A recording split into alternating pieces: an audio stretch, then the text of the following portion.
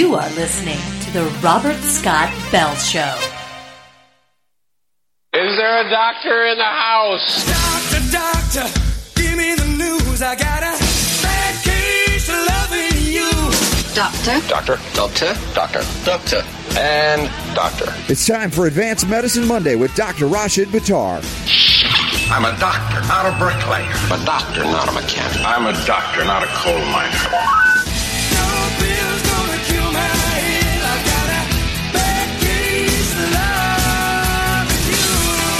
The doctor is in. As we get Dr. Buttar on the line here momentarily, Super Don, this is really advanced, but we've got a couple of stories I want to cover with Dr. Buttar. Neuroscientists have accidentally discovered a whole new role for the cerebellum, and if that weren't enough for one show, we could do the whole hour on that. Lungs aren't just for breathing, a new study suggests.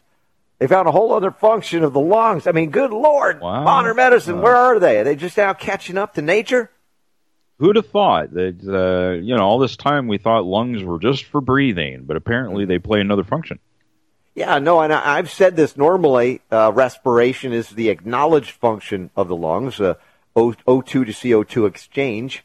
And in many cases, we find that people who have been on antibiotics repeatedly for many infections end up having lung infections too, pneumonias, because their liver and kidneys have been hammered so much by the drugs and other things in their lifestyle that their lungs begin to act as another form of an excretory organ. Like the liver and kidneys, they become more like, hey, dump us anything here because it ain't getting out that way. And then you end up having fluid in the lungs and then potential infections, pneumonia. It can be very dangerous. But this goes beyond that in acknowledging a new function to the lungs in production of platelets. Dr. Rashid Buttar is back with us, and it's like, how much does modern medicine not know about the body, yet still to discover? Well, Robert, this lung thing, this goes back into the ancient thought processes of what the lung does and what it accomplishes. And one of the things that people don't recognize is the lung is one of the most significant organs of detoxification. Mm-hmm. And I say that normally in terms of CO2, but of course we find that the body adapts to unusual circumstances and dysfunction of other excretory organs, and it becomes a compromised organ that's being asked to do almost too much. That's exactly right. So, what other organ systems play a certain role in certain other components of how the body works outside of what the traditional medical hierarchy recognizes? So when you look at organs of detoxification that we think about, that you and I would talk about, organs of detoxification like the liver, well, even conventional medicine understands that liver has a lot to do with detoxification because that's what the liver does. But in, I believe, the Far East philosophies, is not the liver a source of where heat is or anger is or something like that? Again, I'm not... Yes. Well, you're right. You're right about the anger, because a lot of times, like if I'll give somebody a homeopathic remedy for their liver, like bryonia or chelidonium, they'll often become angry out of the blue. They're like, well, what happened? You gave me this remedy. I got angry. Why did I get angry? It's like because you store some of that anger in the liver. That is true. Exactly. So there's so many different roles, and depending on the tradition that you're looking at, whether it's the Far East, whether it's Ayurvedic, whether it's the Mayan, ancient Egyptian, many different cultures have different belief systems of what certain organs do for the body, the purpose that they serve the body. So I am not surprised when they said that the study that the lungs has a different function just besides breathing, because I believe that many of our organ systems have functions that we have not recognized in modern medicine. For example, the prostate in a male or the uterus in a female. Well, we think the prostate is where all the cushioning for the seminal vesicles and the urethra, etc., and the uterus is obviously where the baby is carried. But there are other parts to this puzzle that we don't really understand. For example, when a person ends up having prostate cancer and they remove the prostate with the radical prostatectomy, versus they leave the prostate in place, but they end up doing, say, a TURP procedure or they use chemo or whatever else. The interesting thing is the people that have had their prostate removed again, remember, it's all for the cancer. So they're treating the cancer. One is with removal, the other one, it remains. The prostate remains, but they treat it whatever means they do, chemo, radiation, whatever. The interesting thing is the people that end up having their prostate surgically removed, they end up having an 18-month lesser lifespan. Their morbidity, mortality is actually reduced by 18 months compared to the other patients that are conventionally treated with radiation, chemo, without a radical prostatectomy. So that tells us that the prostate is playing a role that we may not recognize on some other plane, on some other realm, some energetic or something. Sure. I don't know what the answer is. I just know it's playing a different role. So our limited thought process and our limited beliefs on what organs do for our body, they are limited to what our brains can conceive, and there's many other aspects that we haven't recognized yet in modern medicine. Yeah, interesting. Earlier today on the phone, I was talking to an engineer, total molecular reductionist, and he had a lot of questions about the silver ion, and we were talking some science stuff. And then he said, but you're a homeopath. I don't believe in homeopathy. And I just laughed at him. I said, listen, for your materialistic reductionist brain, I will tell you this, because I like you. I don't mind talking to those guys, right?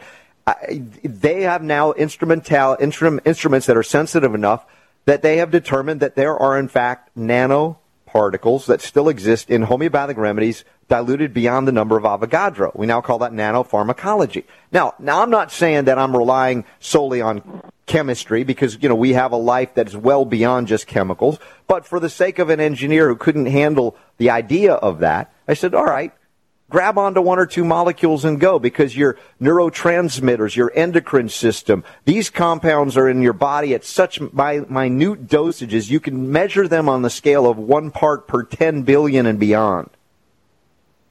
That's pretty amazing. And when you start looking at the nanopharmacology as you discussed, Deb brought it to my attention. She was talking to me about this previously, and we went to a conference about a year ago, Greg Braden conference, and she just reminded me of that same conversation based upon what we're talking about now.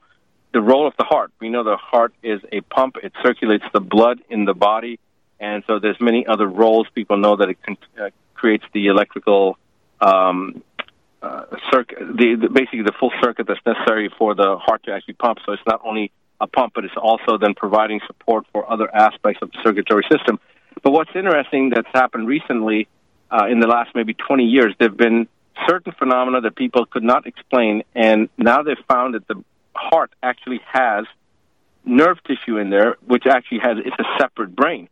Now, yes. Some people would say, well, this, I think you know what I'm talking about, but a lot of people, in fact, medical people, a lot of doctors don't recognize where this research has gone. They don't recognize where we are in this current research, but there are cases of people having a heart transplant, and one particular case that comes to mind, a little girl that had a heart transplant done.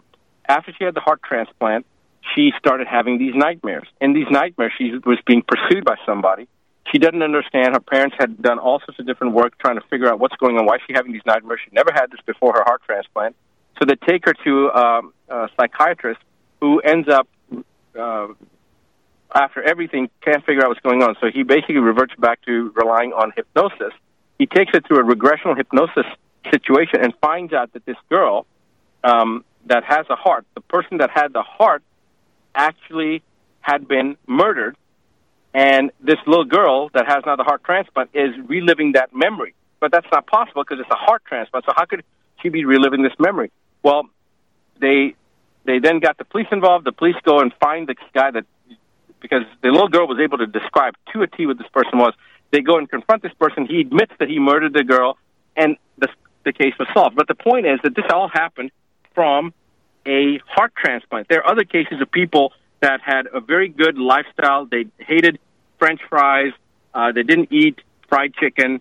They end up having a massive coronary or whatever they end up having. They have a heart transplant. And now, all of a sudden, they have this craving for French fries and Kentucky Fried Chicken. And they can't understand why is this person having it. Well, then the person traces back the steps, goes back to find the family where he got the heart, thanks them for that, and they come to find out that the person who died loved French fries and Kentucky Fried Chicken. Cellular memory. Exactly, but it's more than cellular memory, because now the current investigations have shown that there is truly a brain, another mini brain. There's neurological tissue it's completely independent from cardiac function, that is in the heart. So when we talk about it, did you think with your head or did you think with your heart? This goes back, hundreds of, tens of thousands of years, thinking with your heart. Well, why would you think with the circulatory organ? Well, you would think with the circulatory organ if there was some kind of a brain in there. Yeah, exactly. And expanding our discussion of what these organs are, one of the controversies with the pineal gland we've talked about over the years, but with the lung and this new lung function as it relates to development of blood plasma or blood platelets, fascinating to me. But then I thought about another aspect of the lungs, not just CO2, O2 exchange, but prana, P-R-A-N-A, the life force, the vital force. When you breathe deeply, when you meditate, when you exercise, you take in that life force. And, of course, they're talking about stem cells, neutral cells that develop into the blood cells, for instance, here. So it's a perfect place to get the life force, the prana energy in to develop that. It makes perfect sense. Absolutely. This is what in the Far East they call the chi. The chi, yes. Exactly. So it's the same aspect in martial arts. We're taught to focus in on the breath. Focus in on the breath. Focus in the breath. Everything comes. It's like in real estate, location, location, location. In martial arts, it's always focus in on your breath. Well, I've heard that before. I didn't quite understand it until I physically experienced something with a grandmaster, a 9th degree grandmaster in Shaolin style Kung Fu, in Taekwondo, in Qigong, and in Tai Chi. This guy was a grandmaster in 4 levels. I mean, there's only probably half a dozen grandmasters in the 9th degree. He had actually an honorary from the American Karate Association for a 10th degree. But this guy, I was training with him, and he was talking about different aspects. I think you and I have talked about this off the air before, but the long and the short of it is, during this training session, where he had a full-blown pontine stroke, so he was bedridden. They said he'd never be able to walk again, and his daughter, who was a 5th degree, brought him to me from California, and within 48 hours, this man was walking again. We took him through our neurological recovery protocol, some of the stuff that we do with the recovery protocol for stroke patients, and that's actually where our stroke program came from, but it was based upon some of the work we were doing on autism. So anyway, we got him walking. He was walking with a cane, and he's actually in the cardiovascular DVD that you narrated, where he thanks me for giving him a new life. You know what I'm talking about? Nice. Yeah. Stand by. We got to take a break. We'll come back on this. Also, the neuroscientists have accidentally discovered a whole new role for the cerebellum in the brain that you know about. That brain, not the heart brain. So we'll get into that. Also, we got a question of the day that's making me mad. I got to answer that too. The Robert Scott Bell Show. In all my years of radio, I've never seen anything like this. The Robert Scott Bell Show.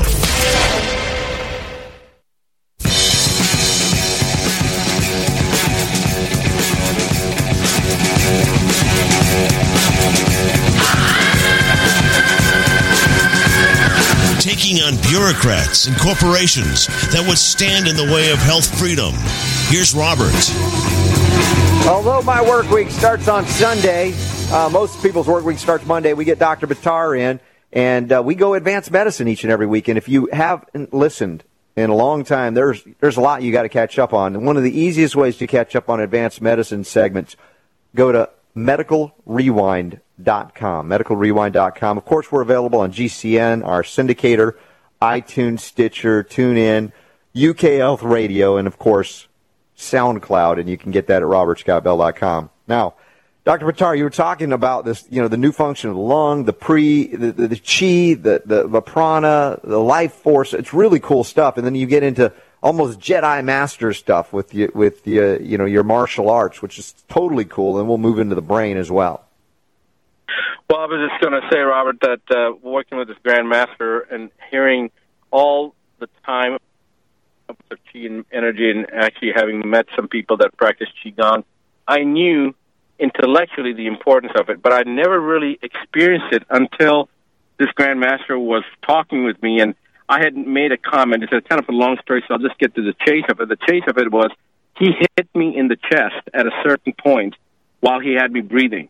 He asked me, can you do this? Can you do that? And, can you do a push-up? I'm like, I do 155 push-ups every day, so it was like no big deal. So I got down to show him I could do push-ups. He stops me. He says, can you do them on your fingers? And I thought, okay, yeah, I can do them on my fingers. So I get on my fingers to it. And again, I'm going to show him how many I can do, but he stops me again after one. Each time he stops me after one. Can you do it on 4 fingers? Can you do it in 3 fingers? He's now got me trying to do push-ups on 3 fingers, and that was I've never done it before. Okay. And when I said I've never done that before, I can't, that's when he lost his gourd with me and started telling me, never say never, you got me walking, et cetera, et cetera. It was a whole thing. So I get this. He has me stand up, and he has me start to breathe. And he's talking to me about the breath and the importance of breath and how it's so important for me to know the difference in the breath and experience it, not just because of martial arts, but because I'm a doctor and how I can help other people. He's going through this whole thing, and it became monotonous because I'm sitting there, and I'm just exercising the breathing. He's making sure I'm breathing. And I don't know whether it was 20 minutes or 30 minutes or an hour, but I kind of started, your brain starts kind of swimming. And I'm off. I'm not even focusing on what he's saying. He's just rambling on. And all of a sudden, he hits me in the chest with a blow so hard. To this day, I have a calcification because I think he fractured my sternum. I went flying back probably 30 feet. I hit the wall. It was drywall, and there was an indentation in the drywall where I hit it. But do you know that I felt absolutely no discomfort, no pissing? Because he timed the blow with my breath. And his point was that when you get your power from your breath. And if you control your breath, if you can control your breath and you can manipulate it, you will have unbelievable amount of power. And this was enough to fracture my sternum. I mean, it didn't hurt at all. But I've got a huge callus there, 15 years later. Yes. It protrudes when anybody can feel on my chest. No discomfort, no pain, nothing. And my brain was saying, you should be in severe pain right now, and nothing. Wow. Because of the power of the breath. So it's not something that's just words. It is actuality. And so this comes back to the heart aspect and having a different brain, the lungs, what the roles are, the brains having different components. We only use 3% of our brain, they say, right? Einstein only used 3% of the brain. So the cerebellum study is another component of that type of thing where we're not utilizing the full aspects. We don't know and recognize the full aspects of what our organs can really do. So you're not going to tell me this Grand Master was telling you to breathe from your brain and then knocked you upside the head, are you? Well, it's appropriate. That would have sometimes been also helpful. Yes, I know. That's good. I like that. Sometimes we get in our own way, and of course it's the head versus the heart. Once again, that's a beautiful concept, and it's very real now in human physiology. From a medical perspective, they're beginning to acknowledge these things, and these are like transducers to different consciousness, different dimensions even, as we look at the cerebellum now. And I don't fully understand. I haven't gone through this study with a fine-tooth comb, but again, it's very exciting to see that science is sort of catching up with things the ancients knew. Yeah, actually, it's pretty amazing, Robert. And I did not read the study either fully, but just the title of it was pretty intriguing. And it was interesting that you had the lung one and the cerebellum one.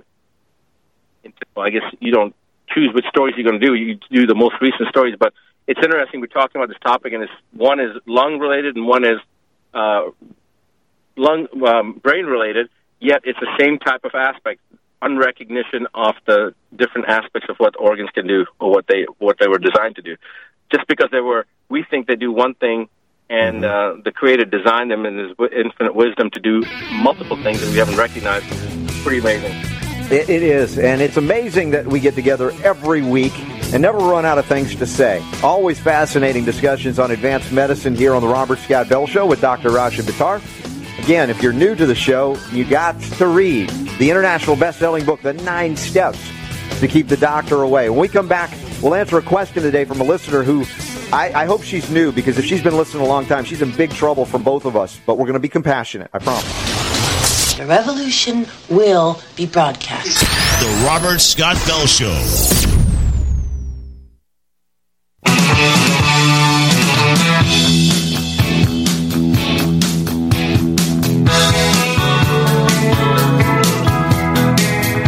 Making sense out of medical propaganda. Here's Robert. All right, you can reach out to us through the website, robertscottbell.com. Drop a message. Could be a question, could be a comment. You can also call us live or leave a message when we're off the air. 866-939-2355, 866-939-BELL. Once again, archives available all over the place, from iTunes to SoundCloud to, of course, specific to our hour with Dr. Buttar in advanced medicine. Go to medicalrewind.com. Lots of great stuff. Hundreds and hundreds and hundreds of hours to keep listening and learning.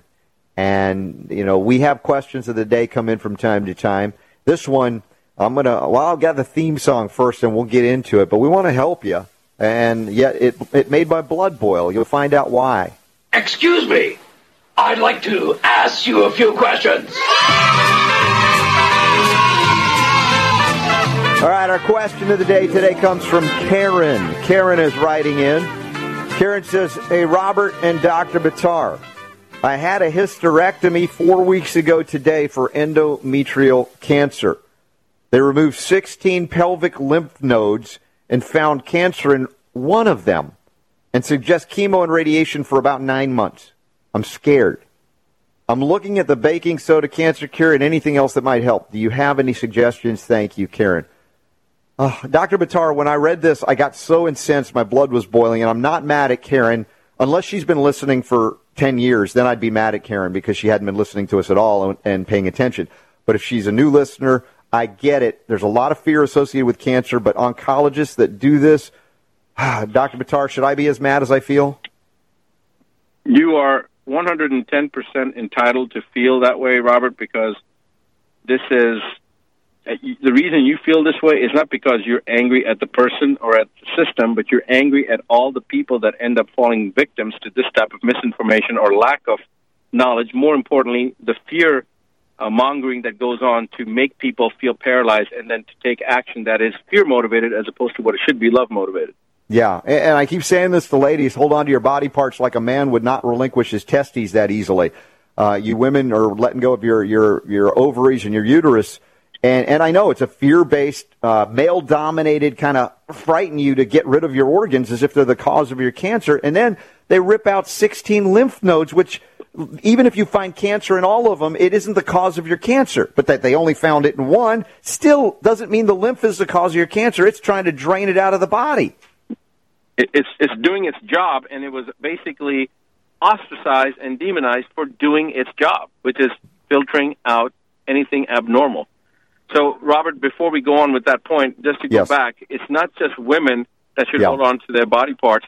Males do too, and believe it or not, a lot of males have had orchiectomies done, the removal of the testicles for prostate cancer, which is actually the most barbaric thing, as barbaric as taking out the uterus, because the production of testosterone is the one thing that actually protects the body. It's not testosterone that feeds the cancer. It's the dihydrotestosterone. And actually, when you have the testicles intact, you're reducing dihydrotestosterone because you have more testosterone production. But again, it's not just females, you hold on to your body parts, and males, hold on to their body parts better. There are a lot of males that have lost their body parts. And it's not just your body parts like your testicles and your uterus, but all body parts. Gallbladder. I mean, Robert, you and I have talked about this off the air, on the air. I had a surgeon that came to my office. Why did you have the gallbladder removed? He himself had a gallbladder removed. His surgical history is telling me that. And he's done, I don't know how many cholecystectomies. I don't know how many I did when I was in training. And I asked him, what was the reason? Did you have a HIDA scan done? He said, well, I had a HIDA scan done, and it was down to my gallbladder was only working 10% of the time, or was only working to 10% efficiency. And he and I both had the epiphany at the same exact time that, wait a second, you're down 90%. You're only functioning 10%. So what do? We take it all the way out? We should take that 10% up to 20%. We shouldn't just annihilate the whole thing and say, I don't understand how to get it functioning better, so let me just take the whole system out. Right. This is the problem. We cut things out. Surgeons, heal with steel, and when in doubt, cut it out. Those were our mottos when I was in general surgery. And they might sound funny, but that is really what the principles that we live by. Yet the father of surgery, which was Sabiston, Dr. Sabiston said that surgery is the ultimate admission of failure. That's what the father of surgery said.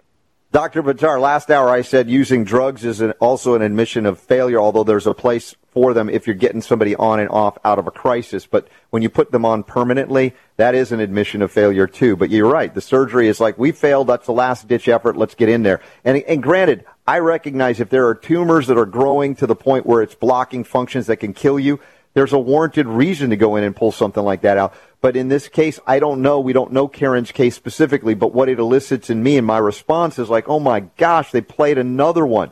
And of course, this is why Ty Bollinger put out the truth about cancer, is to kind of raise the awareness that there are other ways to go and that you shouldn't just jump based on the fear of doctors who are basically programmed and they profit off of cutting, slashing, radiating, burning, poisoning. That's exactly right, Robert. So when you go back to the father of surgery saying that surgery is the ultimate admission of failure, and you start looking at actually what the purpose of surgery is, he said, Sabiston said that a monkey can do surgery. It's the pre-op and post-operative care that makes a surgeon a surgeon. So the actual mechanical aspect of it is the least important part of surgery. Now, of course, there are the technical aspects. Some people are more talented than others. We won't get into that. But the point is that it is, by doing something like surgery, it's the ultimate form of defeat or ultimate form of failure, admission of failure. So now you start looking at, as you mentioned just now, things like having to remove a part of the body or debulk a cancer because it's causing mass effect and occlusion or obstruction. All these things are fine. Surgery is needed in trauma, for example. There's only one way to treat a gunshot wound or blunt trauma. You have to go in there and make sure that if the liver's lacerated or there's some type of injury to the spleen, it has to be removed. Otherwise, the person will bleed to death within 4, 5, 6 hours. They'll be dead. So yes, surgery is a needed tool, but it's a tool. And to use a tool like surgery for other, in fact, that we know now are not the best thing, because surgery is kind of like, and again, I'm not talking from an anti-surgery perspective because I was a surgeon. That's what my training is in. So I'm not an anti-surgery person. But to do surgery would be analogous to going to a field that has a bunch of weeds and pulling out a weed and thinking that you fixed the problem in the field. And now another weed pops up in another place. Another weed pops up in another place. If you want to get rid of the weeds, you have to do something systemic to the soil. And it's not that you use herbicide to kill the weeds, because they'll just keep on coming back. You'll have other weeds that come up. It's that you have to understand that the weed is a symptom of some type of a problem with the soil, with the balance. You need to reestablish the balance and get rid of that imbalance so that no weeds come back. Weeds are a consequence of imbalance. So yes, it's the same thing with the body. In Karen's case, Dr. Buttar, she consulted with basically weed whackers. Yes, that's exactly right.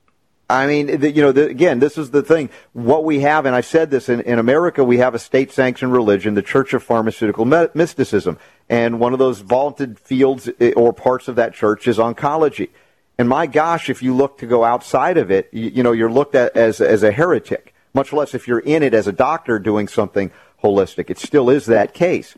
But she goes in, probably, trusts the doctors because she doesn't know she's frightened. And not only did they remove her uterus, probably her ovaries too, but to take out 16 lymph nodes. I mean, it takes it and makes it even, I don't know the height of stupidity involved in this, that this doctor did this. Well, but it's a common thing that happens. In fact, it's called the standard of care. And if you deviate from the standard of care, then you're doing something wrong. Let's look at the standard of care. It's a standard of care to take the one system that, in cancer, the one system that is trying to protect you, that's your lymphatics. Your lymphatics are designed to basically separate the crap, the crud, get it out of your system, get all the stuff that shouldn't be in your system, including the cancer cells or anything else abnormal. It's designed, that's what lymph nodes are designed for. They're little mini filters. So these mini filters are trying to keep the body clean, trying to capture all the cancer cells, all the debris, all the toxicities, and that's what they're doing. And what do? We go in there and we say, okay, well, let's take the 16 nodes, these 16 lymph nodes that are designed, these 16 filters that are designed to clean the body, and let's remove them just to see if there's any cancer in there. Well, First of all, common sense would say that if your body's working, it's going to catch cancer somewhere, okay? Because if you have 16 nodes out of 16, you know that you have cancer. You may have a fungal infection, you may have something else. I'm not sure if you have cancer. But let's say one node comes back positive with the cancer. That means that it wasn't that bad, but you just took out 16 filters that are designed to protect you. Right. Just remove.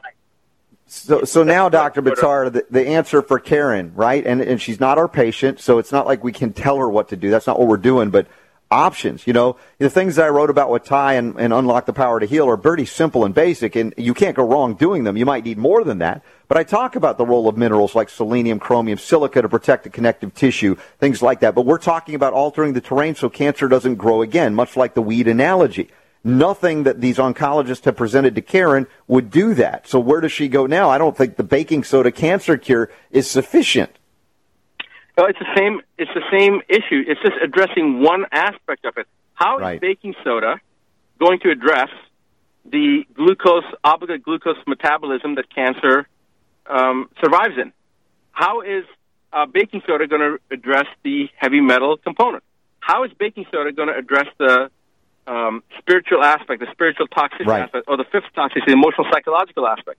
How is toxicity going to deal with the persistent organic pollutants? or the energetic toxicities and the electromagnetic energies and all that stuff. Right, and I was thinking the endocrine disruptors if they went after her female body part, so to speak. So there's a lot of that involved, too. But, again, that's why I want you to read the 9 Steps to Keep the Doctor Away. Keep listening. Go back to the archives. We talk about this. Go watch the Truth About Cancer series. You're going to get a lot of insights and a lot of options, Karen, that are out there beyond what your oncologist is telling you. And we want you to have the freedom to make decisions based on more information, not less. I would completely concur with that, Robert. That's what anybody who is fear-oriented or has been taking action based on fear, that they should empower themselves with knowledge, and those areas that you can empower yourself immediately with would be, I appreciate, Robert, you mentioning the book, The 9 Steps to Keep the Doctor Away. I am proud of that book, and it has done well, and ties Truth About Cancer series. There's many resources a person can get. You've got Dr. Google that you can go to, and you can start Googling and seeing what the differences in opinions, and there's a lot of good information out there. Natural News has a lot of good information. Many of the doctors that were on Ty's program, they had great information. Information, there is a shortage of the desire to step out of the box and find that information and become empowered by it. Yeah, and listen, prayer. Sit down quietly, Karen, pray, meditate, contemplate. Listen to the voice of Spirit trying to direct you in a different way. You reached out to us. That's evidence in my mind and my heart that you're looking for something else, and that Spirit will deliver as long as you don't get in your own way or let those doctors get in your way, because healing is yours. It's your birthright. We're just here to let loose on it as well. We'll be back and talk about how a positive outlook may be good for your health. The Robert Scott Bell Show. In all my years of radio, I've never seen anything like this. The Robert Scott Bell Show. Rocking the health world through the power of radio. It's the Robert Scott Bell Show. Won't you join us the last week of April in San Diego, California for the best answer for cancer? Thanks to Annie Brandt. Guess what? Not just me, but Dr. Rashid Buttar is going to be joining me and a bunch of other docs. It's going to be awesome. Dr. Buttar, I'm so excited. We're going to be able to get to hang out a little bit in San Diego and see you, and you're going to be presenting some new information on cancer specifically. Yeah, actually, it's a protocol for something that we've been using for about a year now. But, yes, cancer, the evidence of it in cancer is pretty remarkable, and the support in the literature is pretty remarkable. But actually, it's more circulatory is how I discovered it. And then the aspect from the biofilm aspect, the anti-carcinogenic aspect, pretty phenomenal. Excellent, excellent. Well, listen, while we were on the break, another question of the day came through from Bill, and he says he was diagnosed with chronic lymphocytic leukemia in 2001, currently coming out of remission after 10 years. He was looking over the non-traditional treatment options, and he said he's been researching your clinic, Dr. Buttar. But he says there's so much negative information on the internet about Dr. Buttar that my family is very concerned about my interest in being a patient of yours. It would be extremely helpful if you could point me to some positive or negative information about the Center for Advanced Medicine and Clinical Research. I'm really up against the wall since my blood counts are extremely high and my lymph nodes are swelling. Many thanks. Bill, listen, you know what? I'm just going to say it this way. If any of my family members developed cancer, I don't imagine that they will based on our lifestyle, but let's say it happened. You know where I'm going? To Dr. Buttar and the Center for Advanced Medicine. You got me here? Now, the thing is, he's been attacked viciously. I'm speaking like you're not here, Dr. Buttar. Speaking to Bill right now. He's been attacked so viciously because he's been doing something very right. That doesn't happen if you're not helping people to overcome serious diseases that the establishment says you can't.